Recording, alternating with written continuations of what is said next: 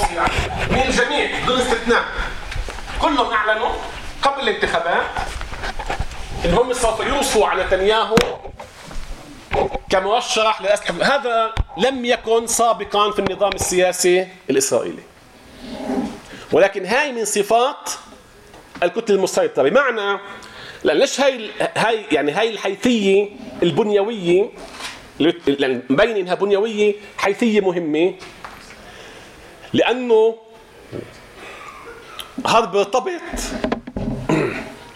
مع انسجام الخطاب السياسي، يعني مع النقطة اللي قبلها، لأنه هذا الانسجام نابع، وهي كمان أحد الميزات الكتلة المسيطرة، إنه القواعد الاجتماعية لهذه الكتلة تقريبا واحدة، تتحرك مش كلها ما عدا الأحزاب الدينية، ولكن في المجمل تتحرك في داخل هاي الكتلة. يعني أحد الأسباب مثلا اللي أدت إنه شاس تزيد من قوتها لثمان مقاعد رغم إنه كان هناك في توقع إنها تنهار، إنه استعملت جملة واحدة في الانتخابات. شو هاي الجملة استعملتها؟ نتنياهو صريخ أريه حزاك. يعني نتنياهو يحتاج أريه، هو أريه درع، بس أريه معناها أسد. يعني إنه نتنياهو بده أسد قوي حده. الآن شو كان هدف هاي الجملة؟ أنه بقى واضح إنه قواعد الشاس هي إما بتروح على الليكود أو بترجع للشاس أو بتروح عند كولانو عند كحلون. وممكن يعني في عملية انزياح بس في داخل الكتلة المسيطرة. يعني ممكن كمان انزياح يكون من حزب اتحاد اليمين اللي كان البيت اليهودي، ممكن يروح على الليكود، ممكن يرجع على اتحاد اليمين. في عملية انزياح، ولكن القواعد الاجتماعية تبقى في داخل الكتلة المسيطرة. ولذلك هذا الإعلان قبل الانتخابات إنه أنا بدي نتنياهو هو إعلان واعي نابع من فهم إنه القواعد هي مشتركة. يعني معنى لو إنه درعي حكى بالانتخابات أنا ما بدي نتنياهو، أنا مش مقرر، يعني أنا مش محدد إنه بدي نتنياهو، نتائج تخلص بقرر، كان سقط لأنه كان كل قواعدهم تروح على الليكود. معنى إنه هو هنا تحدث إلى قواعد وقال لهم طلعوا انتوا صوتوا لي، أنا زيكم شرقي ومحافظ، بدي أحافظ على الطابع اليهودي للدولة، مش حنتخسروا إشي لأن أنا راح أوصي على الليكود إنه يكون الحاكم. فأنتوا بتربحوا مرتين، بتربحوا هويتكم الشرقية وبتربحوا توجهاتكم السياسية. لأن دماغ نتنياهو فاهم هاي قضية إنه في كتلة مسيطرة حواليه. لهسه من 2015 و2019 في عنده جملة بيقولها، اللي هي جملة على فكرة لا كانت موجودة في اللكسيكون السياسي تاع الليكود ولا في اللكسيكون السياسي تاع حزب العمل أو حزب ماباي اللي هم الحلفاء الطبيعيين. ما كان موجود، فيش شيء اسمه يعني ما كان الليكود يستعمل كلمة حلفاء طبيعيين. هاي كلمة ابتكرها نتنياهو، لأن نتنياهو فاهم إنه هناك في كتلة مسيطرة. في البداية حاول يحافظ عليها من خلال إنه حاول يوحد أحزاب اليمين مع بعض.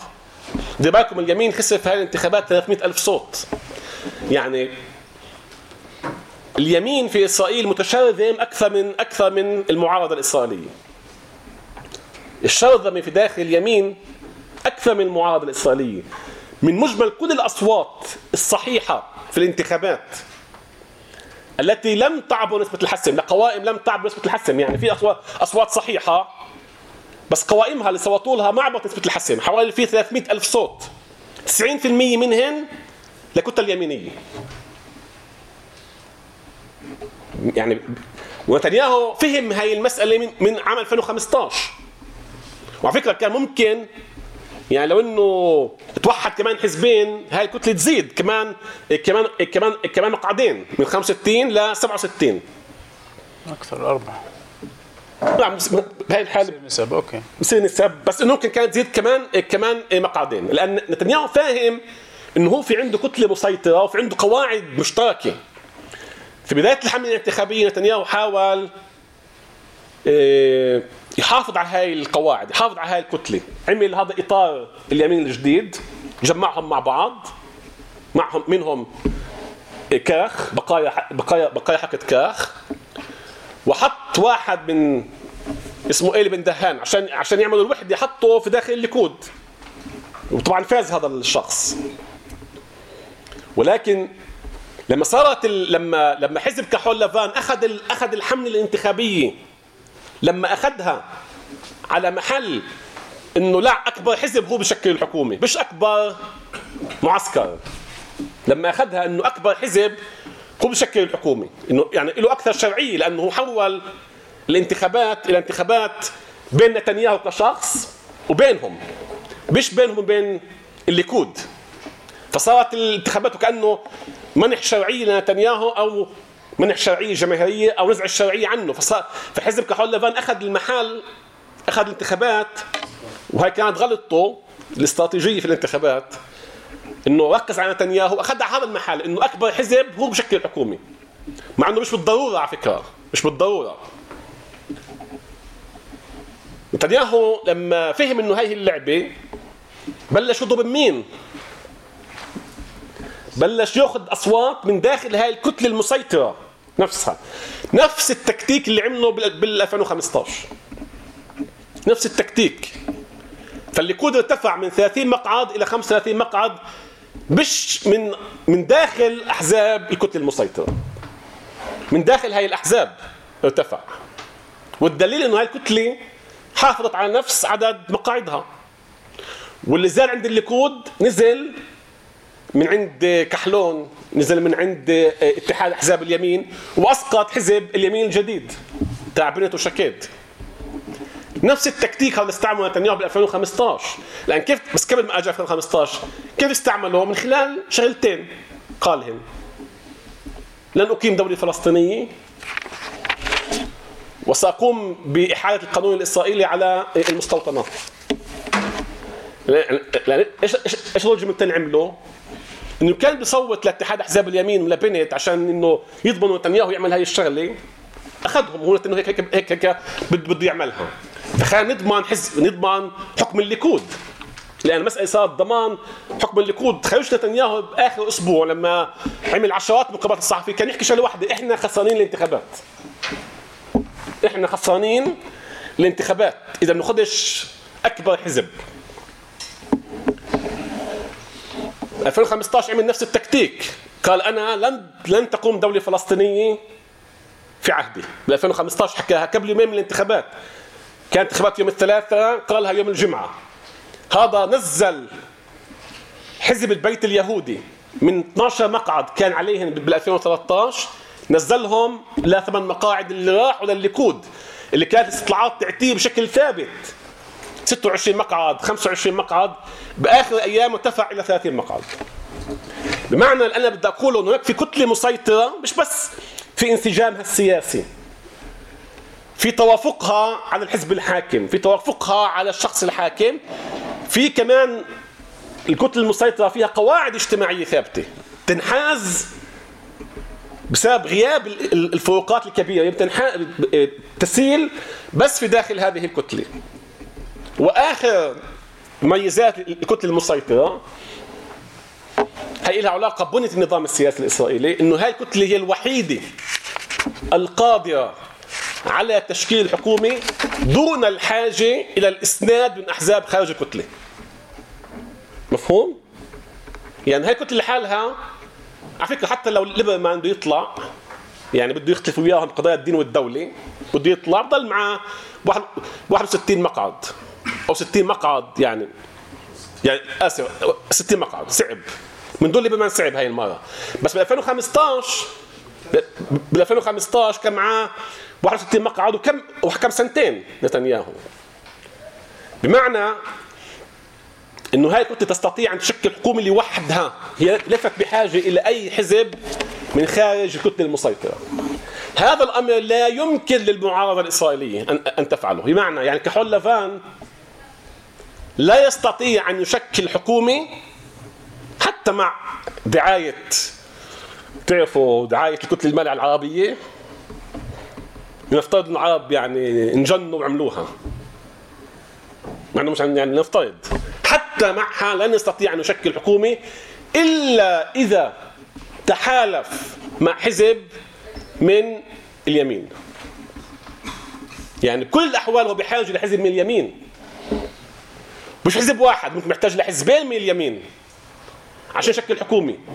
ولكن الكتله المسيطره تستطيع ان تشكل حكومه لوحدها بدون بحاجه انها تدفع ثمن لاحزاب من خارج هاي الكتله. هاي ميزه جدا مهمه. ليش هاي الميزه جدا مهمه؟ لانه هاي الميزه تعني، اذا عشان نفهم النظام السياسي الاسرائيلي لوين رايح، تعني ان عمليه تغيير واسقاط هذه الكتله هي صعبه جدا. هي صعبه جدا. يعني قديش حزب كحول لافان اللي هو بتعرفوا تركيبه يعني بازاريه، من جاب حزب يمين اللي هو تيلم تاع موشي بوغ، يعني اللي هو يميني حقيقي. عشان اقول لكم انه عشان انت توصف بيمين انت بحاجه شرعيه من هاي الكتله. بطل يكفي تقول ان انا يمين. قديه صار المعارضه بتحاول وبكرروا نفس الخطا انه يتبنوا خطاب يميني، يزاودوا على نتنياهو في الشأن الأمني والسياسي، يزاودوا عليه من اليمين.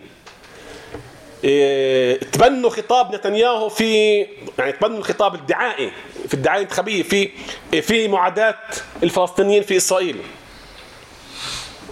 كل هذا وجود كتلة يمينية في داخل كحول لافان، في كتلة يمينية، في شخصيات يمينية اللي هي ممكن ايديولوجيا يمينية أكثر من أي واحد من الليكود. ومع ذلك هذه الكتلة لن تستطيع أن تأخذ أو أن تهز من تمثيل الكتلة المسيطرة.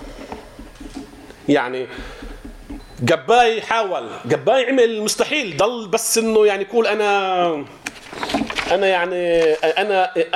مثل الليكود. طبعا آخر شهر بلش يتراجع.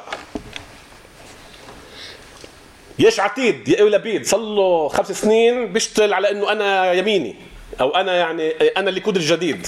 فيش فايده. على فكره نفس الخطاب، وهذا طبعا هذا جزء من الهيمنه. يعني هاي الشغله لما نفهمها هي مش بس سيطره، هي هيمنه. بمعنى انه في وكانه انت عشان تحكم لازم تكون يميني. يعني في اللاواعي تاعك انت عشان تحكم انت لازم تصير يمين، لانه الكتله الوحيده اللي هي غالبيتها يهود هي الكتله المسيطره. يعني كل اصواتها غالبيتها الساحقه تاتي من اليهود، هي الكتله المسيطره. فلذلك معنى انه هاي الكتله تستطيع لوحدها ان تشكل الحكومه، هذا معناه انه من الصعوبه كسرها. وعلى فكرة من الصعوبة كسرها حتى مع غياب نتنياهو. لأنه ظهر في اليمين، وهذا بس هذا عن موضوع ثاني، ظهر في اليمين جيل جديد اللي لا يرى أي شراكة مع أي أحد خارج الكتلة المسيطرة. لا يرى أي شراكة أو إمكانية شراكة مع أحد خارج الكتلة المسيطرة. وهاي يعني ممكن واحد يجي تعرفوا يعني محلل سياسي يقول لا هاي يعني التكتيك انتخابي، انه لا اللي بيحكوا قبل بيحكوش بعد. تعرفوا هذا التحليل انه بيحكوا قبل بيحكوش بعد وتكتيك انتخابي صحيح بدون باقي الصفات اللي انا حكيتها.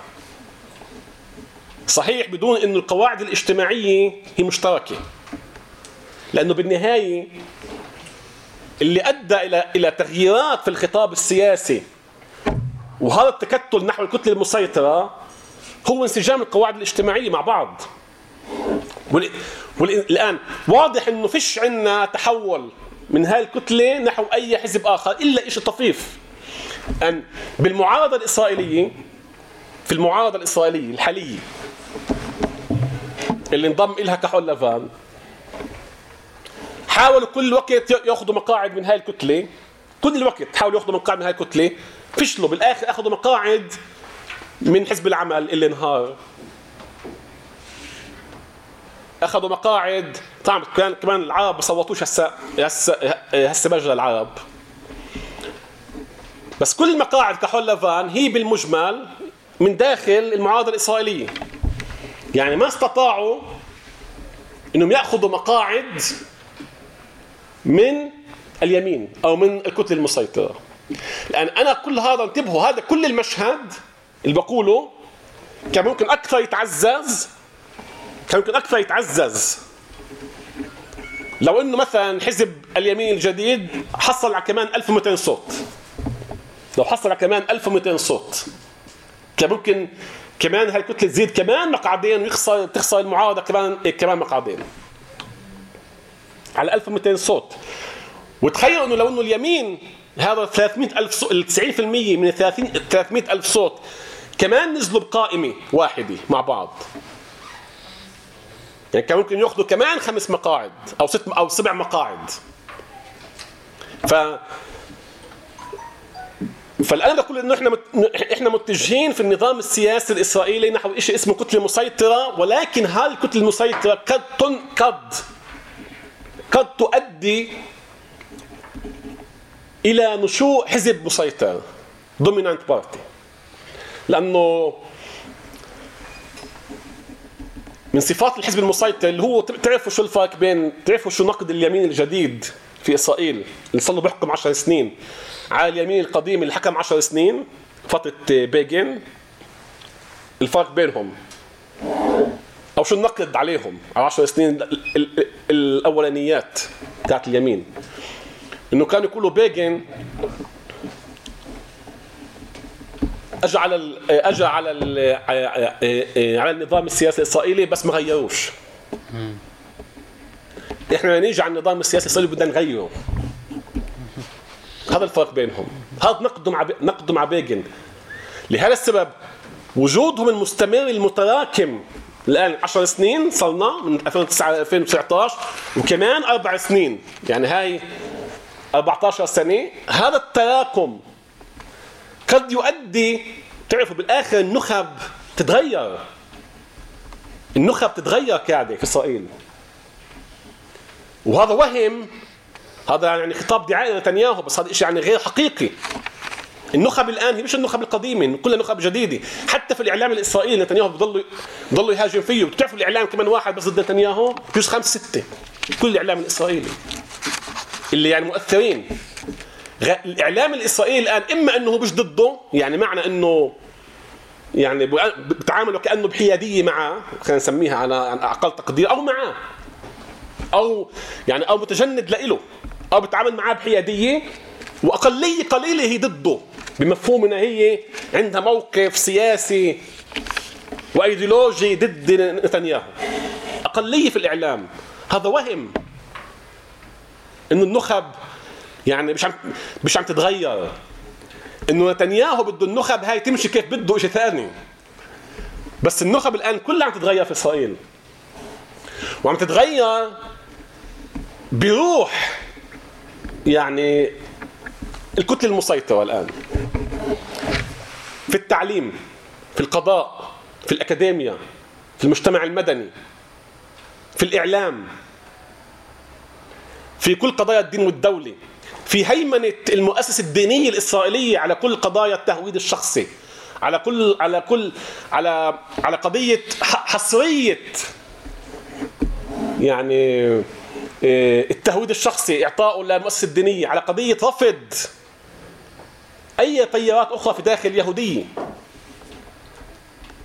يعني في اليوم عملية بناء، لأن هاي قد تؤدي إلى إنتاج حزب مسيطر، معنى إنه كل واحد الآن سيطلع من هاي النخبة بفكر بدي أروح عشان أحكم، بروح على الليكود، مش بروح حزب العمل. حزب العمل ينهار أو على كحول لافان ممكن يتفكك، الحزب الوحيد، انتبهوا يعني خذ لكم بس شغله بسيطه عشان تعرف كيف هذا الحزب اتجه انه يكون حزب مسيطر. حزب الليكود حكموه في تاريخهم بعد قيام اسرائيل كمان شخص، بيجن وصار رئيس حكومي عدة مرات. اجى بعده نتنياهو وصار رئيس حكومي عدة مرات، شمير وصار رئيس حكومي. اجى بعده نتنياهو وصار رئيس حكومي. ترقصوا شارون وصار رئيس حكومي. مظبوط؟ 4 ترقصوا الليكود والأربعة صاروا رؤساء حكومي. يعني معنى 100% رؤساء الليكود 100% رؤساء حكومي. عدوا لي حزب العمل كمان رئيس صار له. أقول حزب العمل بطل بكش تقارن أو أي يعني تقارنوا في الفترة السيطرة تبعه. من 77 مرتين كم من رئيس غير. بس منير مظبوط تحكي، بس حزب العمل لعند 2015 طرح نفسه كبديل. طيب يعني هي على فكره بما إنه بس على فكره هي اول مره حزب العمل بهاي الانتخابات اول مره لا يطرح نفسه كبديل. طيب انت كبديل الحكم. ضل معي وقت؟ تمام. لا بس على العرب هو اكيد. طيب خلاص ماشي. اكيد راح تاخذ سؤال عن العرب. اكيد راح تاخذ سؤال عن الفلسطينيين في الداخل. في بس سؤالين بسرعه عشان نستكمل الصوره ونفتح النقاش. يمكن احسن ناخذ مجموعه من الاسئله وبعدين بنجاوب عليها. انا السؤالين اللي عندي يعني في كثير. اولا يعني شكرا لدكتور مهند على محاضره غنيه جدا، تحليل عميق في الخارطه السياسيه الحزبيه في اسرائيل. طبعا هناك العديد من الاسئله اللي تظهر، بس انا بدي اختصر في سؤالين على السريع وبعدين نفتح للجمهور. السؤال الاول هو الشيء المفاجئ كان لك قلم انه من الطرائف بين قوسين طبعا لهذه الانتخابات انه حزب ميرتس كان ممكن ينمحى لولا 40,000 صوت عربي. كنت اجيلها بس اوكي. فاول يوم تطلع رئيسة الحزب نسيت اسمها زندبرغ لانها مش مهمه. فبتقول شوفوا يعني لا يمكن ان نتخيل تغيير جذري في اسرائيل بدون ان نعيد النظر بالعلاقه مع الفلسطينيين. ثاني يوم مع العرب. ثاني يوم كان في أحاديث عن يجب أن يتحد ميرتس مع حزب العمل مشان ينقذوا حالهم للمستقبل. بعرفش الجبهة بديش أدخل أبو هامبورغ ما تبعتش جبهة كان في مقال لأبو هامبورغ طيب فيا ريت بس تضوّلنا عن هاي النقطة. الموضوع الثاني اللي غائب طبعا كان في تحليلك هو الوضع الاقتصادي في إسرائيل. ما مدى تأثيره وهل له تأثير؟ هل له حسبان؟ هل يأتي في الحسبان في تفسير النظام السياسي أو ما يحصل في الخارطة السياسية؟ طبعا ما وصفته في النهاية في آخر حديثك في آخر المحاضرة هو عمليا تشكل هيمني لليمين.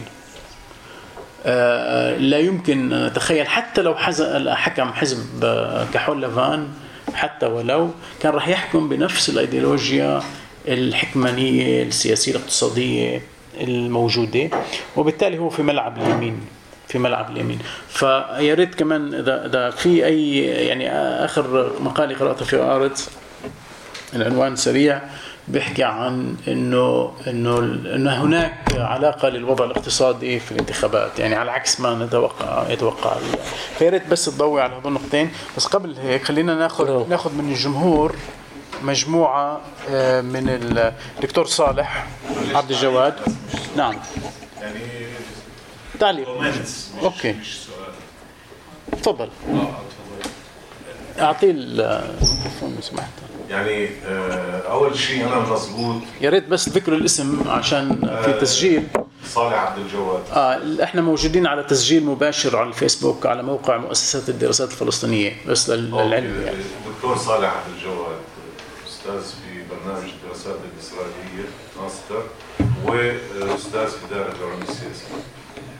انا الحقيقه اول شيء بدي اقول اهم شيء يعني قصه هاي الكتله المسيطره بدي اقول مش شيء بالضبط جديد.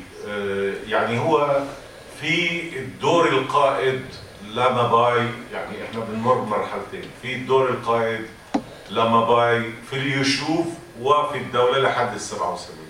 بعدين اجت صار في حزبين، نظام خلينا نقول الى حد ما حزبين قائدين، الليكود وحزب العمل. ابتداء من ال 88 صارت القصة معسكرات، يعني قصة هاي الكتلة في صار معسكرات. وانا يعني تحليلي، ويعني بدي راح ابعث للجميع بما انه الطلاب، يعني اللي قدمته لتحليل نتائج الانتخابات، يعني هاي الفكره انه في خلص معسكر ومعسكر ثاني الحقيقه موجوده من ال 88. وزي ما قلت يعني من ال 77، يعني انا توقعت انه خلص اليسار، يعني من ال 77 اليسار لم يحكم الا مرتين، المره الاولى وفي المرتين ما كملش حتى رئيس الحزب فترته الانتخابيه 92 واغتيل رابين بنوفمبر 95، والمره الثانيه يهود باراك ب 99 وبرضه ما كملش. اوكي، يعني عمليا هم حكموا حوالي 6 سنوات فقط، يعني حتى لم يكملوا الدورتين الانتخابيه. فاليمين مسيطر مهيمن، وحتى داخل اليسار انا بوافق. الشيء الجديد في رايي هي قصه امركه الانتخابات الاسرائيليه، بمعنى انه الامر يعني تشخيص شخصنه، ما عادش برامج سياسيه، ما عادش في صراع كبير على البرامج السياسيه، صار مفهوم انه كلا الحزبين قريبين من بعض، القصه صارت طابع شخصي. واساسا حزب ازرق ابيض هو يعني هو ائتلاف وليس حزب، يجمع تناقضات مذهله بينه ما بين يائير لبيد الى حد ما وبين بوغي يعلون او اوكي، ولكن ولهذا السبب هو الحزب كان ضعيف لانه هو موحد ضد نتنياهو. الان بس النقطه الاخيره اللي غير امركه وشخصنه الحياه الانتخابيه والنظام الانتخابي في اسرائيل، القصه انه الى حد ما في اوساط داخل الجيش بتشعر انه نتنياهو على المدى البعيد بشكل خطر على وجود اسرائيل، اوكي؟ وهم ما تحالفوا، وهذا الخطر له 4 اتجاهات، اوكي؟ الاول انه نتنياهو ضد، يعني يعني صحيح اللي قلته انه الاعلام بشكل رئيسي هو مش ضد نتنياهو، ولكن حتى هي نتنياهو اصبح زي الحكام العرب، ما بدوش الصوت معارض، اوكي؟ بدوش هارس، بدوش جدعون ليبي، بدوش نحوم برنيع، اوكي؟ بده ناس اللي تصفق له، وهم بيفهموا انه هذا مصدر قوة اسرائيل الاساسي، الديمقراطية وحرية التعبير. كمان موقف نتنياهو من قصة السلطة القضائية، محاولة خلينا نقول تقليم السلطة القضائية، اوكي؟ وبالتالي المس بمبدأ رئيسي في النظام السياسي الاسرائيلي اللي هو الفصل بين السلطات. والقصة الثالثة قصة طهارة يد النخب، بمعنى انه هذا الجيش في يعني الشعور بانه هذا الزلمه عم بيخرب. انت لما تقول الجيش شو قصدك الجيش؟ انا هلا بدي اقول، اوكي؟ والشغله الرابعه اللي هي بتتعلق يعني انا سهيت عنها، لما انا شو بقصد بالجيش؟ بقصد في النقطه الرابعه الشعور في داخل الجيش، اوكي؟ يعني الجيش مثلا جانس ضد ايران، اشكنازي ضد ايران، ولكن هم لا يعني هم يرفضوا تصوير ايران كخطر وجودي، هذا جانب، ويرفضوا انه نتنياهو بيحاول يورط الجيش في مواجهات لصالح زي برضه ما بصير في العالم الثالث وفي العالم العربي، بمعنى استخدام الجيش لتعزيز المكانه السياسيه. هنا هذا الشيء اللي خلى 3 من رؤساء الاركان تقدر تقول في يعني جزء من المؤسسه العميقه يعني تتحالف من اجل وقف خلينا نقول الاخطار اللي على الثقافه السياسيه الاسرائيليه، اللي فعلا نتنياهو بيمس فيها. وبختم بالقول بانه في هناك لأول مرة في هذه الانتخابات دائما الولايات المتحدة هي طرف في الانتخابات، أوكي، ولكن هاي المرة في شيء يعني تبادل، يعني في تبادلية غريبة جدا وشفناها يعني بطريقة في الهدية اللي أعطاها فأنا بدي أقول موضوع الكتلة المسيطرة أنا موافق في تحول نوعي في هذا الموضوع بس مش شيء جديد. طيب شكرا دكتور صالح. نسمع بعدين تعليق دكتور مهند. تفضل معتصم. معتصم سمار طالب في برنامج الماجستير. حقيقة يعني يمكن أكثر من عامل أسهم في تشكل الكتلة المسيطرة اللي تفضلت فيها وتشخيص مشكور عليه قراءة يعني دقيقة. منها مثلا ممكن النجاحات الاقتصادية للليكود، قدرة نتنياهو على انه تحويل الليكود اكثر يمينية وكسب يعني اصوات اكثر من داخل يمين متطرف. ايضا تحول في يعني خارطة التصويت في كتل بشرية كاملة قاعدة بتصوت لليمين في اكثر من انتخابات اخيرة، الروس والشرقيين والحريديين والاخره. لكن في كمان يمكن قضية مهمة هي وجود شخص نتنياهو. حتى بالفترة اللي انت حكيت فيها عن موباي كان وجود شخصية كاريزما مؤثرة وقيادية زي بن غوريون. لاحقا اجى بيجن. اليوم نتنياهو في اخر 10-15 سنه لا شك انه هو بيلعب دور مهم في كسب التصويت لليمين وللليكود تحديدا. السؤال المهم انه نتنياهو اليوم معرض في اي لحظه انه ممكن يدخل السجن ويكون يعني بعيد عن الحياه السياسيه. قديش امكانيه استمرار هذه الكتله في التماسك والسيطره وقياده الحكم في اسرائيل في غياب نتنياهو، خاصه انه خلفائه كلهم بينظروا يعني انفسهم كقرناء متنافسين، اسرائيل كاتس ولا جدعون ساعر او جلعاد اردان او غيره. في 4-5 من الكبراء. اذا غاب نتنياهو هل سيبقى هذا التماسك؟ هل يعني يستطيع شخص انه شكرا معتصم. وصل السؤال واضح ومهم. ضياء علي طالب ماجستير دراسات اسرائيليه. انا سؤال الدكتور مهند، شكرا على التقديم. بموضوع العلاقة اللي دائما بنحكي فيها، بموضوع العلاقة بين المؤسسة المدنية أو السياسية والمؤسسة العسكرية، كيف بتشوف تأثير يعني هاي الكتلة المسيطرة على مؤسسة الجيش وعلى طبيعة القرارات اللي بتصير بين المؤسسة العسكرية والسياسة، كونه أصلا هذا يعني محط نقاش تاريخي بطبيعة العلاقة، بالتالي بده يبطل في نقاش عمليا جوا هاي المؤسسات، بصير في تماهي مباشر ولا ايش بالضبط يعني؟ طيب انا بهاي اللحظه بدي اعطيك الميكروفون وبعدين نرجع معنا وقت يمكن. بدي ابدا مع دكتور منير بالنسبه لميريتس او يعني كمؤشر يعني العرب في إسرائيل، تعرفوا هاي قصد العرب في إسرائيل مش الفلسطينيين في إسرائيل. هلا لما بيصوتوا بيصيروا عرب، لما بيصوتوا بيصيروا فلسطينيين. بالضبط.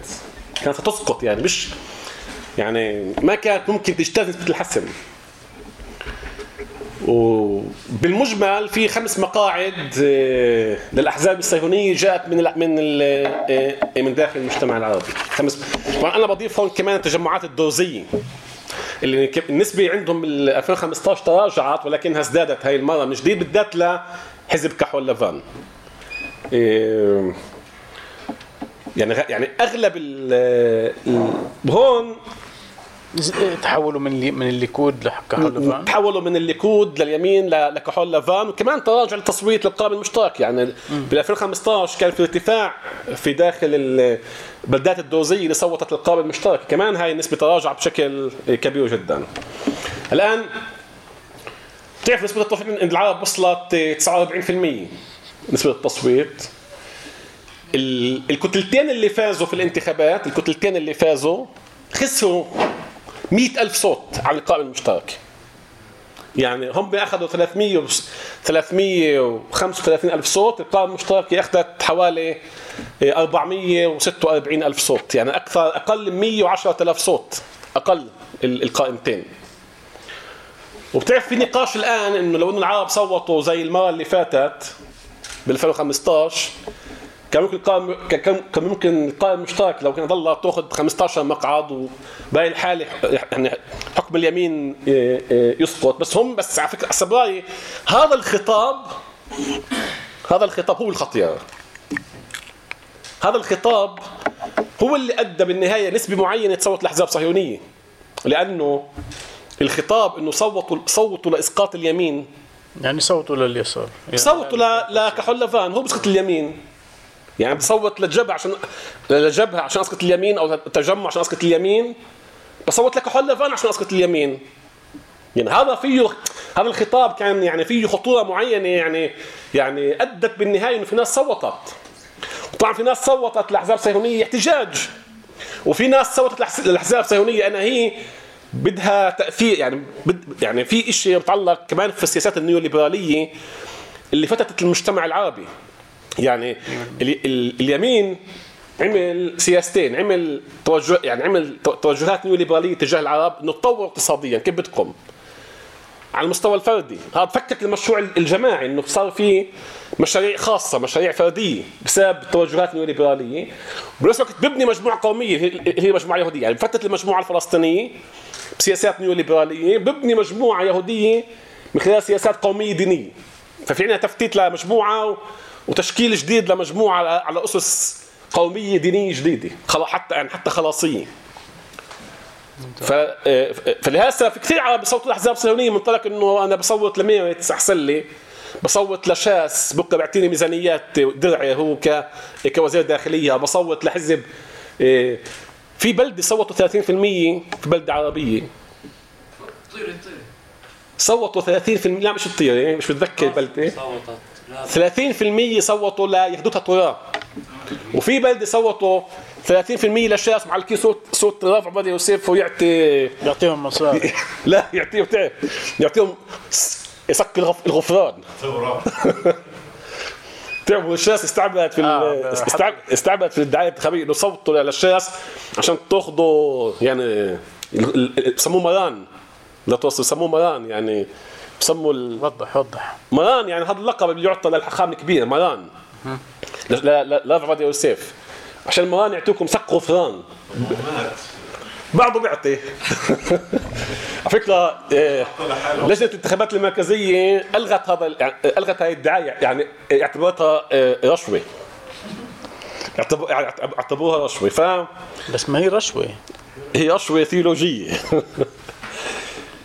فهيك الوضع، يعني أنا أفكر إن الوضع الاقتصادي كان حاضر بشغلتين. أولاً إنه في تحسن اقتصادي في إسرائيل، يعني بمعنى في تحسن اقتصادي على مستوى الفرد، يعني الفرد شاعر بالتحسن الاقتصادي. ولا مرة أصلاً يعني هذا يعني بصب لصالح نتنياهو، يعني ياخذوا مثلاً البطالة 4%، يعني غير ذات معنى. ففي تحسن اقتصادي، فيش إسرائيلي بخاطر بهذا التحسن الاقتصادي، بخاطر فيه، مع انه بهالانتخابات بالذات الجانب الخطاب الاقتصادي الاجتماعي كان مغيب، ما كان حاضر. ب 2015 كان موجود بقوة، 2015 بهالانتخابات غيب نهائيا. حتى الحزب اللي رفعه اللي هو كولانو غير انهار من 11 مقعد الى 4 مقاعد. في حزب اسمه جيشر، واحد اسمها أولي ليفي أبقسيس، طرحت أجندة اجتماعية كمان انهارت، أخذت 87,000 صوت. كل حزب طرح أجندة اجتماعية اقتصادية، يعني حزب العمل طرح أجندة اجتماعية اقتصادية وصل 6.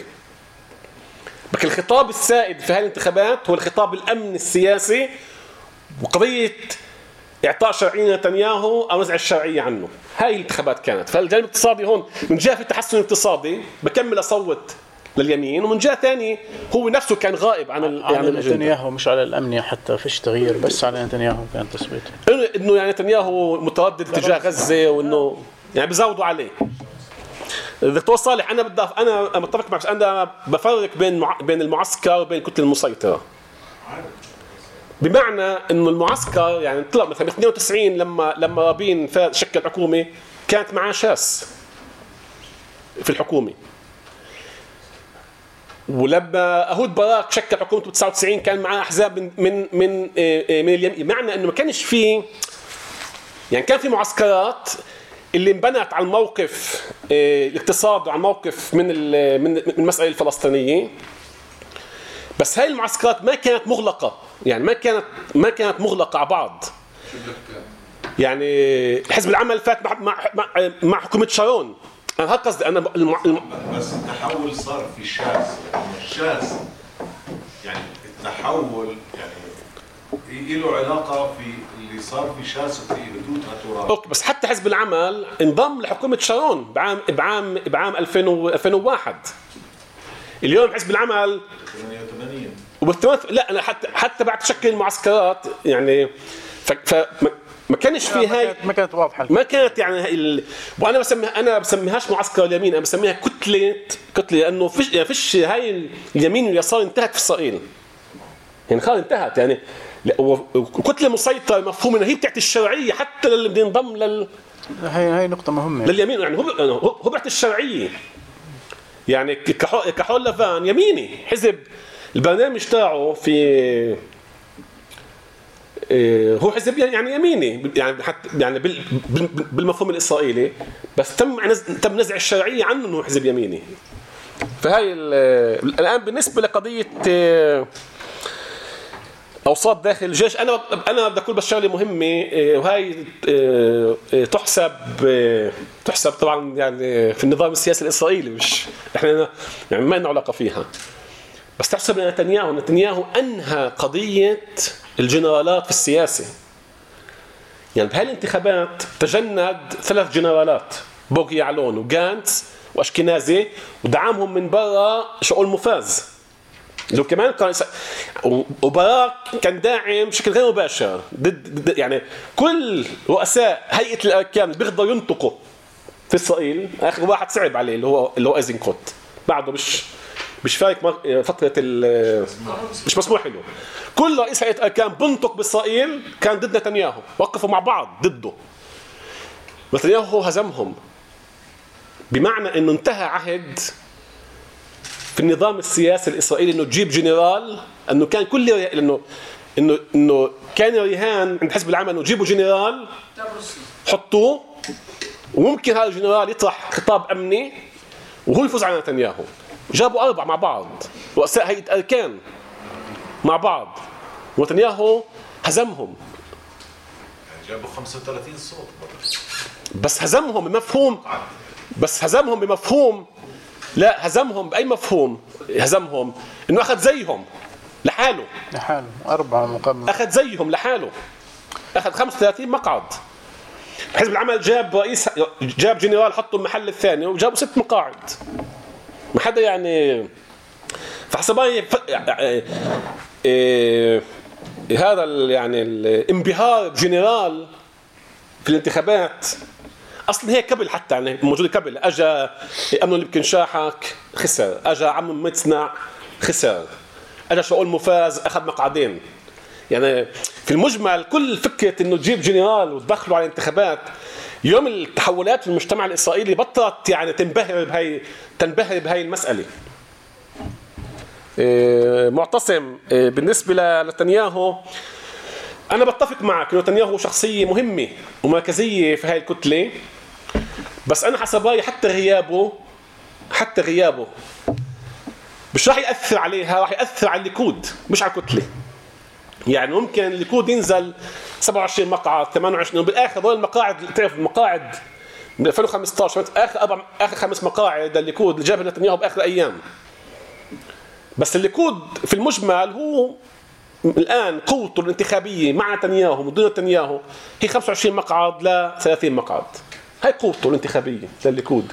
نتنياهو بضيف بحنكته بخطابه بقدرته الدعائيه بضيف كمان مقاعد بس بخدهن من داخل اليمين. نتنياهو ما بيجيب مقاعد. لا بنعمل كمان دورة لأنه هاي نقطة بدها نقاش. نتنياهو ما بيجيب مقاعد من خارج اليمين.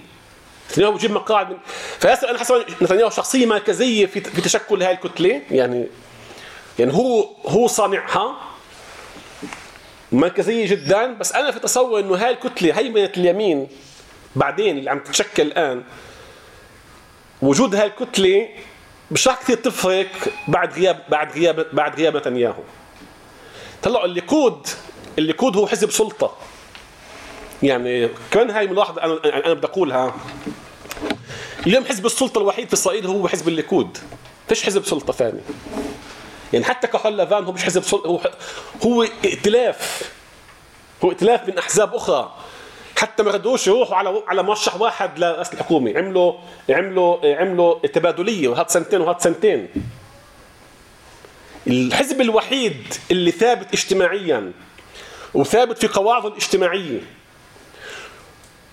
وبيمثل في قواعده بيمثل كل الشرائح الاجتماعية الاقتصادية هو الليكود. يعني الليكود لما إذا بنفحص مين بيصوت له في كل بتعرف بإسرائيل بقسموا البلدات لعناقيد اجتماعية اقتصادية من 1 ل 10. 10 أعلى إشي وواحد أقل إشي. الليكود موجود بالعشرة. الليكود موجود بالعشرة يعني بنفس يعني البورجوازية بتصوت له، الطبقة الوسطى بتصوت له، الطبقة المستضعفين أو اللي بيعيشوا على معاش بالحد الأدنى بصوتوا له. فهو حزب سلطة. هو حزب سلطة. كيف بتقارنه مع باقي الأحزاب؟ لا مثلا باقي الأحزاب يعني مثلا كحول لافان مثلا خذوا مثلا يش عتيد بال 2015 كل ما تنزل من العنقود الخامس وتحت يش عتيد بنتهي. كحول لافان يعني بعدنا عم بفحص فيها للانتخابات الجديدة بس حتى هلا كل ما تنزل من 6 وتحت كحول لافان بيختفي. وميرتس بتختفي من 10 يمكن. لا الواحد هم على شيء 10 فيش ميرتس 10 موجودين الحريديم. انا بالعكس اوكي 10 العرب طبعا بال10 يعني بس كيف العرب على جنب خذوا بس اليهود لحالهم. الليكود موجود بال10 عناقيد من العنقود الاول الى العنقود العاشر بنفس القوة. لا مش نفس القوة بس موجود يعني بدها لا انا فحصتها يعني اسأل لكم اياها عشان اكون يعني دقيق 100%. وين لكن عن 2015 بعد ما نخلص 2019 بس 2015 يمكن هذا بيستاهل جلسة محاضرة خاصة فيها يعني موضوع الأمن موضوع الجيش إياها. الليكود موجود بكل العناقيد منير 13 34 29 22 31 24 20 17 19 موزع بتساوي تقريبا. مثلا خذوا مثلا يش عتيد بالافقر مركز. طب والكحول لافان فيش 2015 يعني معنى الليكود هو حزب سلطة. هو حزب السلطة في إسرائيل. وهاي المقولة هي مهمة له. لهذا اليوم حتى لو نتنياهو تنحى سيبقى حزب السلطة مش بقوة نتنياهو. بس طبعا احنا في عندنا كمان في عندنا زعيم قادم اللي بيكون اللي هو جدعون ساعة اللي هو كمان شخصية كاريزماتية. أكيد بدي أسألك مين يعني مين رح يخلف نتنياهو بالليكود برأيك؟ الآن هاي مثلا سؤال منير بدل إنه الليكود حزب سلطة. يعني الليكود في عنده 10 بيقدروا يخلفوا نتنياهو. صحيح. حزب العمل كم من واحد بيقدر يخلف نتنياهو. يعني 10 بيقدروا يخلفوا نتنياهو اللي عايشين جوا الليكود. يعني معنى اتربوا جوا الليكود مش إنه بجيب واحد من برا بحطه. يعني هذا حزب سلطة. إنه في عنا يعني تقدر إسرائيل كاتس جدعون ساعة بيقدر بس دكتور لما طلع شارون من الليكود وشكل حزب كريمة ما كانش بعده حزب سلطة بس ما كانش بعده ايه كشيء بحكي عن اخر 10 سنين كيف تشكل الليكود من جديد. يعني انت هي هون مثال على انه الليكود طلع منه الشخص المركزي كيف تدهور حاله. انا يعني بوافق مع شوي مع معتصم. بس اعتقادي لو نتنياهو راح الليكود راح يضرب. في ناس عم تحضر يعني اسف ما كان مركزي زي نتنياهو. طيب معلش مش بدي اتفادى النقاشات الجانبيه. خلينا نعطي المحاضر كم من دقيقه لانهاء المداخلات، بعدين ناخذ كمان جوله. ساعة يمكن ونص. اوكي في عندهم محاضر اوكي. ضياء بس ضياء تسهيل كتلة على الجيش الإسرائيلي. لا بعرفش يعني أنا يعني بعرفش لأي مدى هو بيأثر على الجيش. بس خد مثلا في خطاب كل الجو بيأثر، يعني إنه الجيش هو مهني، الجيش هو مهني وقادر، يعني قادر إنه لا الجو كله بيأثر على الجيش. يعني مع إنه ما زال الجيش في عنده استقلالية، ما زال بيأثر على القرار السياسي وفي عنده استقلالية. يعني بقولش إنه الجيش هو تابع، ما زال في عنده استقلالية في التأثير على القرار السياسي.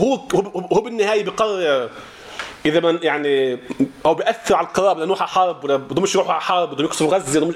ما زال الجيش عنده، على فكرة حتى الجيش هو اللي قاد عملية قصف أو هو اللي بادر لقصف التمركز الإيراني في سوريا. الجيش كان صاحب الفكرة والمبادرة، طبعا نتنياهو تبناها واخذها كمان خطوات الى الامام.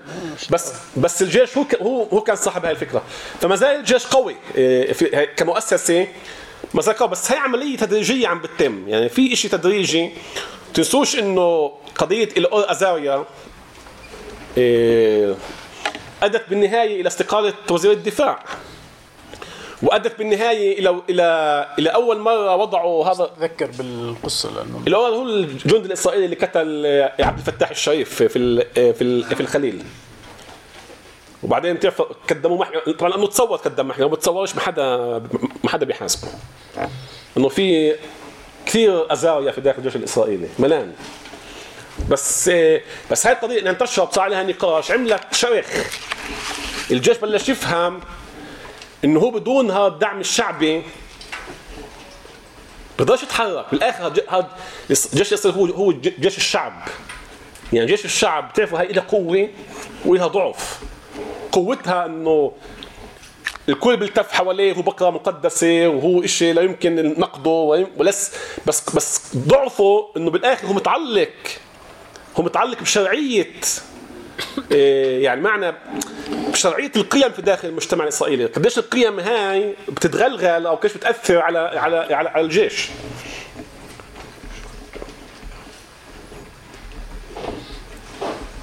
طيب هم مضطرين يطلعوا بسبب الحصة.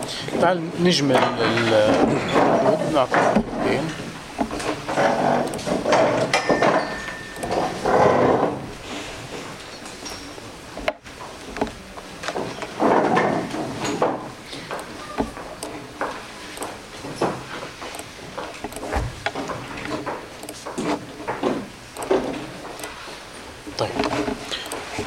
تفضل مهند كمل.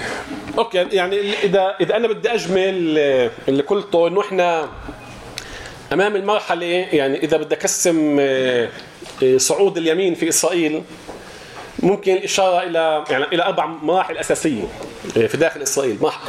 المرحله اليمين كان فيها مهمش، مش بس معارضه الا مهمش، حتى مهمش في السرديه الاسرائيليه اللي تشكلت بعد قيام دوله اسرائيل.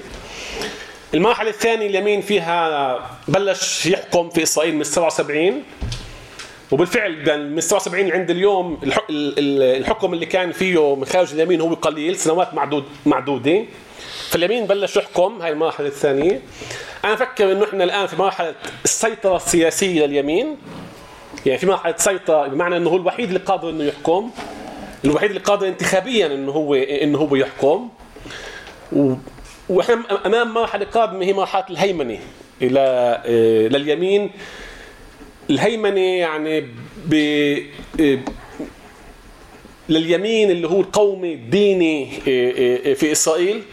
وأنا أفكر إنه السيطرة السياسية هي أحد أهم شروط الهيمنة. فيش هيمنة بدون سيطرة سياسية، واليمين حسب رأيي أنجز فكرة السيطرة السياسية، والآن هو متجه نحو إكمال مشروع الهيمنة في إسرائيل.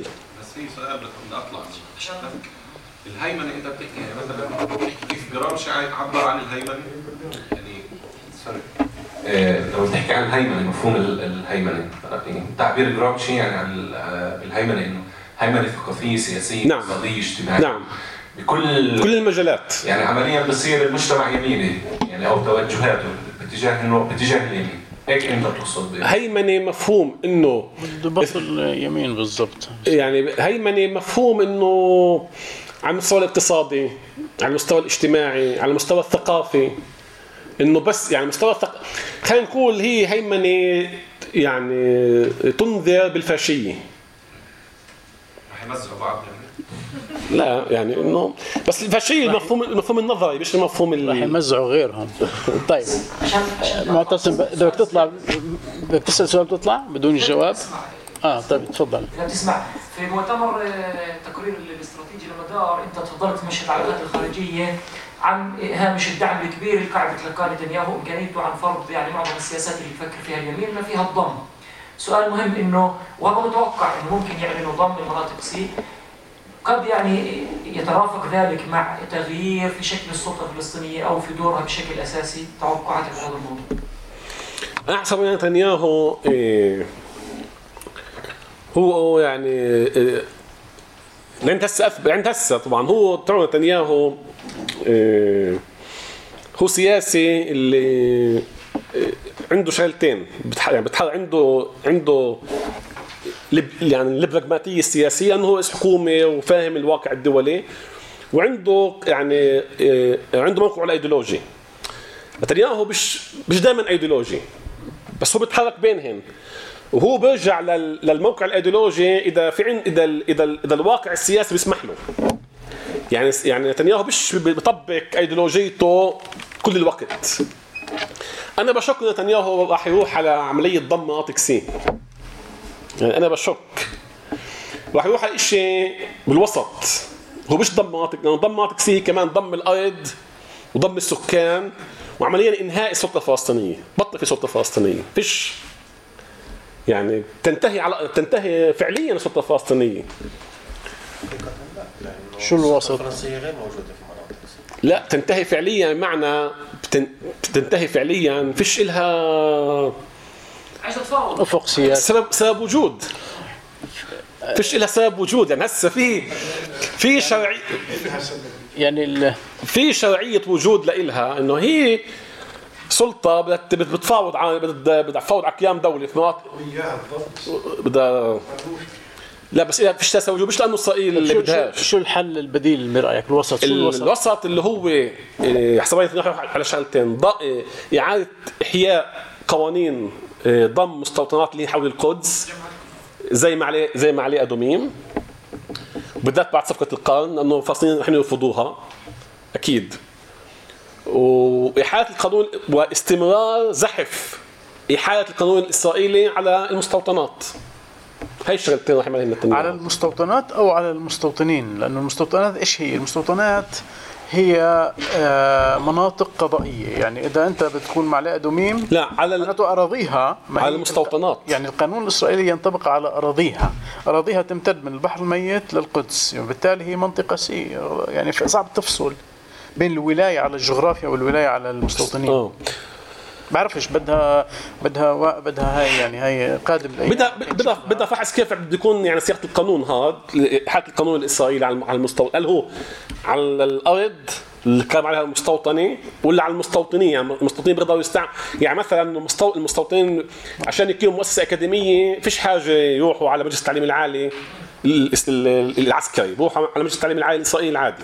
يعني هاي مثلا انه هل سيتم احاله القانون على هاي يعني في كل الاجراءات اللي هي بتتعلق يعني هي واقفه على شعرها. عندهم كل البنيه التحتيه، كل شيء مضموم في ضم فعلي ديفاكتو يبقى دي جوري بيقرروا فيه او ما بيقرروا. بس انا ما بتوقع انه طبعا هو ممكن، لانه ممكن عارف انه راح يعطيه انه بينزلوا عن الشجره ترامب بكره بقول له صفقه القرن وكذا، عنده شيء ينزله عن الشجره، فممكن هو وعد بهي الطريقه. بس شوف هذا موضوع، يعني هذا موضوع بتخيل يعني راح نشوف اسقاطاته قريبا. والموضوع الآخر اللي بتخيل مهم جدا اللي هو هل قد ايه مركزية نتنياهو في كل هاي التركيبة، لأنه في هاي اللحظة ما في له بديل باليمين بهاي الكتلة. الكتلة تمسكت فيه لأنه ما في له بديل. يعني ربما في المرحلة القادمة، مرحلة هيمنة اليمين اللي انت سميتها، ساعتها ممكن يكون له بدائل فانكشنيريز، يعني بيروح واحد بيجي واحد، لأنه المنظومة كلها ثابتة.